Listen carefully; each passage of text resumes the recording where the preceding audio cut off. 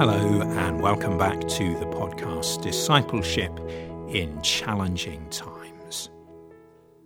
Going to read today from 1 Corinthians chapter 15, verses 35 to 49, as we continue to dig into this wonderful chapter from the Word of God.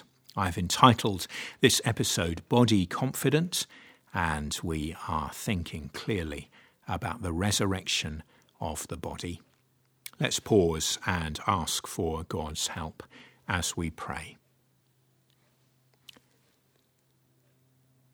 Lord, we praise you for your love. We praise you for the day that we're in, for the moment that we inhabit. And we ask now that you would give us real focus, that we might dig deeply into your word. Show us the truth and the power of things that we have believed maybe for many years, and show us new things as well. May more light, may more truth break out from your word to us today. In Jesus' name, Amen. So, chapter 15 and beginning at verse 35. But someone will ask, how are the dead raised? And what kind of body will they come? How foolish! What you sow does not come to life unless it dies. When you sow, you do not plant the body that will be, but just a seed, perhaps of wheat or of something else. But God gives it a body as he has determined, and to each kind of seed he gives its own body. Not all flesh is the same. People have one kind of flesh, animals have another, birds another, and fish another. There are also heavenly bodies, and there are earthly bodies. But the splendour of the heavenly bodies is one kind, and the splendour of the earthly bodies is another.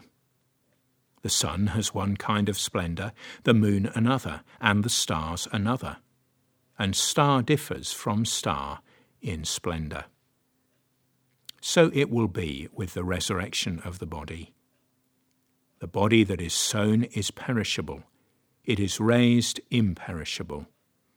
It is sown in dishonour, it is raised in glory. It is sown in weakness, it is raised in power. It is sown a natural body, it is raised a spiritual body. If there is a natural body, there is also a spiritual body. So it is written, the first man, Adam, became a living being, the last Adam, a life-giving spirit.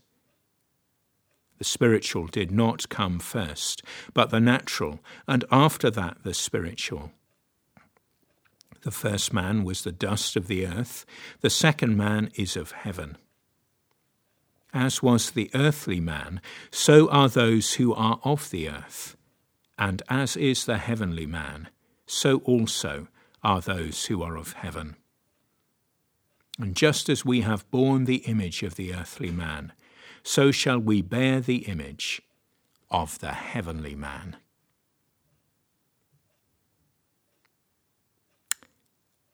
Again, such powerful words, and words to lift our spirits and lift our faith. They're also words which inform a really crucial thing for us and cut against various things in our culture and against a fair bit of Christian culture as well. Let's follow this through, and let's begin by asking a question. What is your view of the future? Is it simply going to heaven when you die? If so, this passage carries wonderful countercultural good news. The future is much more exciting than that. For when Christ returns, we will receive new resurrection bodies and take our place in the new heavens and the new earth. This glorious gospel truth left some of the Corinthians scratching their heads and asking questions about the nature of the new body. They were not the last to speculate about this. The early church writer Origen has the view, which is slightly bizarre, that the resurrection body would be spherical, that it would be round. The Corinthians were struggling with this as well and just thinking, well, what will it look like? And, thinking if a body has crumbled to dust or if a body hasn't been buried, what's going to happen? How can it be raised again? And Paul provides an illustration from nature to help us. A seed is sown and dies and becomes a plant. He writes about this in verses 37 to 38. And this process, a seed being sown and a plant emerging, is, when you think about it, absolutely amazing and quite hard to explain logically. With such illustrations and the reminder that this is God's work, we are reassured. Many believers have doubts about the future. I've sat pastorally with radiant Christians who, as death approaches, have still asked, is the gospel really true? And as I've said in previous podcasts, thoughtless Christians who are not facing death themselves can dismiss such fears too easily, perhaps with a quick comment like, "Where is your faith?" They do forget that verse 26 tells us, death is the last enemy. It will be defeated, but it remains for us a frightening thing. God knows what we need just when we need it. We can be confident of our solid, embodied, wonderful future. But even if we're not, God will still see us through. If your loved one has been cremated, they will rise again to eternal life if they knew and trusted in Jesus as their Lord. If someone died thousands of years ago and they were in Christ and all that remains of them physically has crumbled to dust, if they were lost in time of war, whatever it was, whatever the circumstances, it's like a seed being planted in the ground that at the resurrection will become a beautiful plant.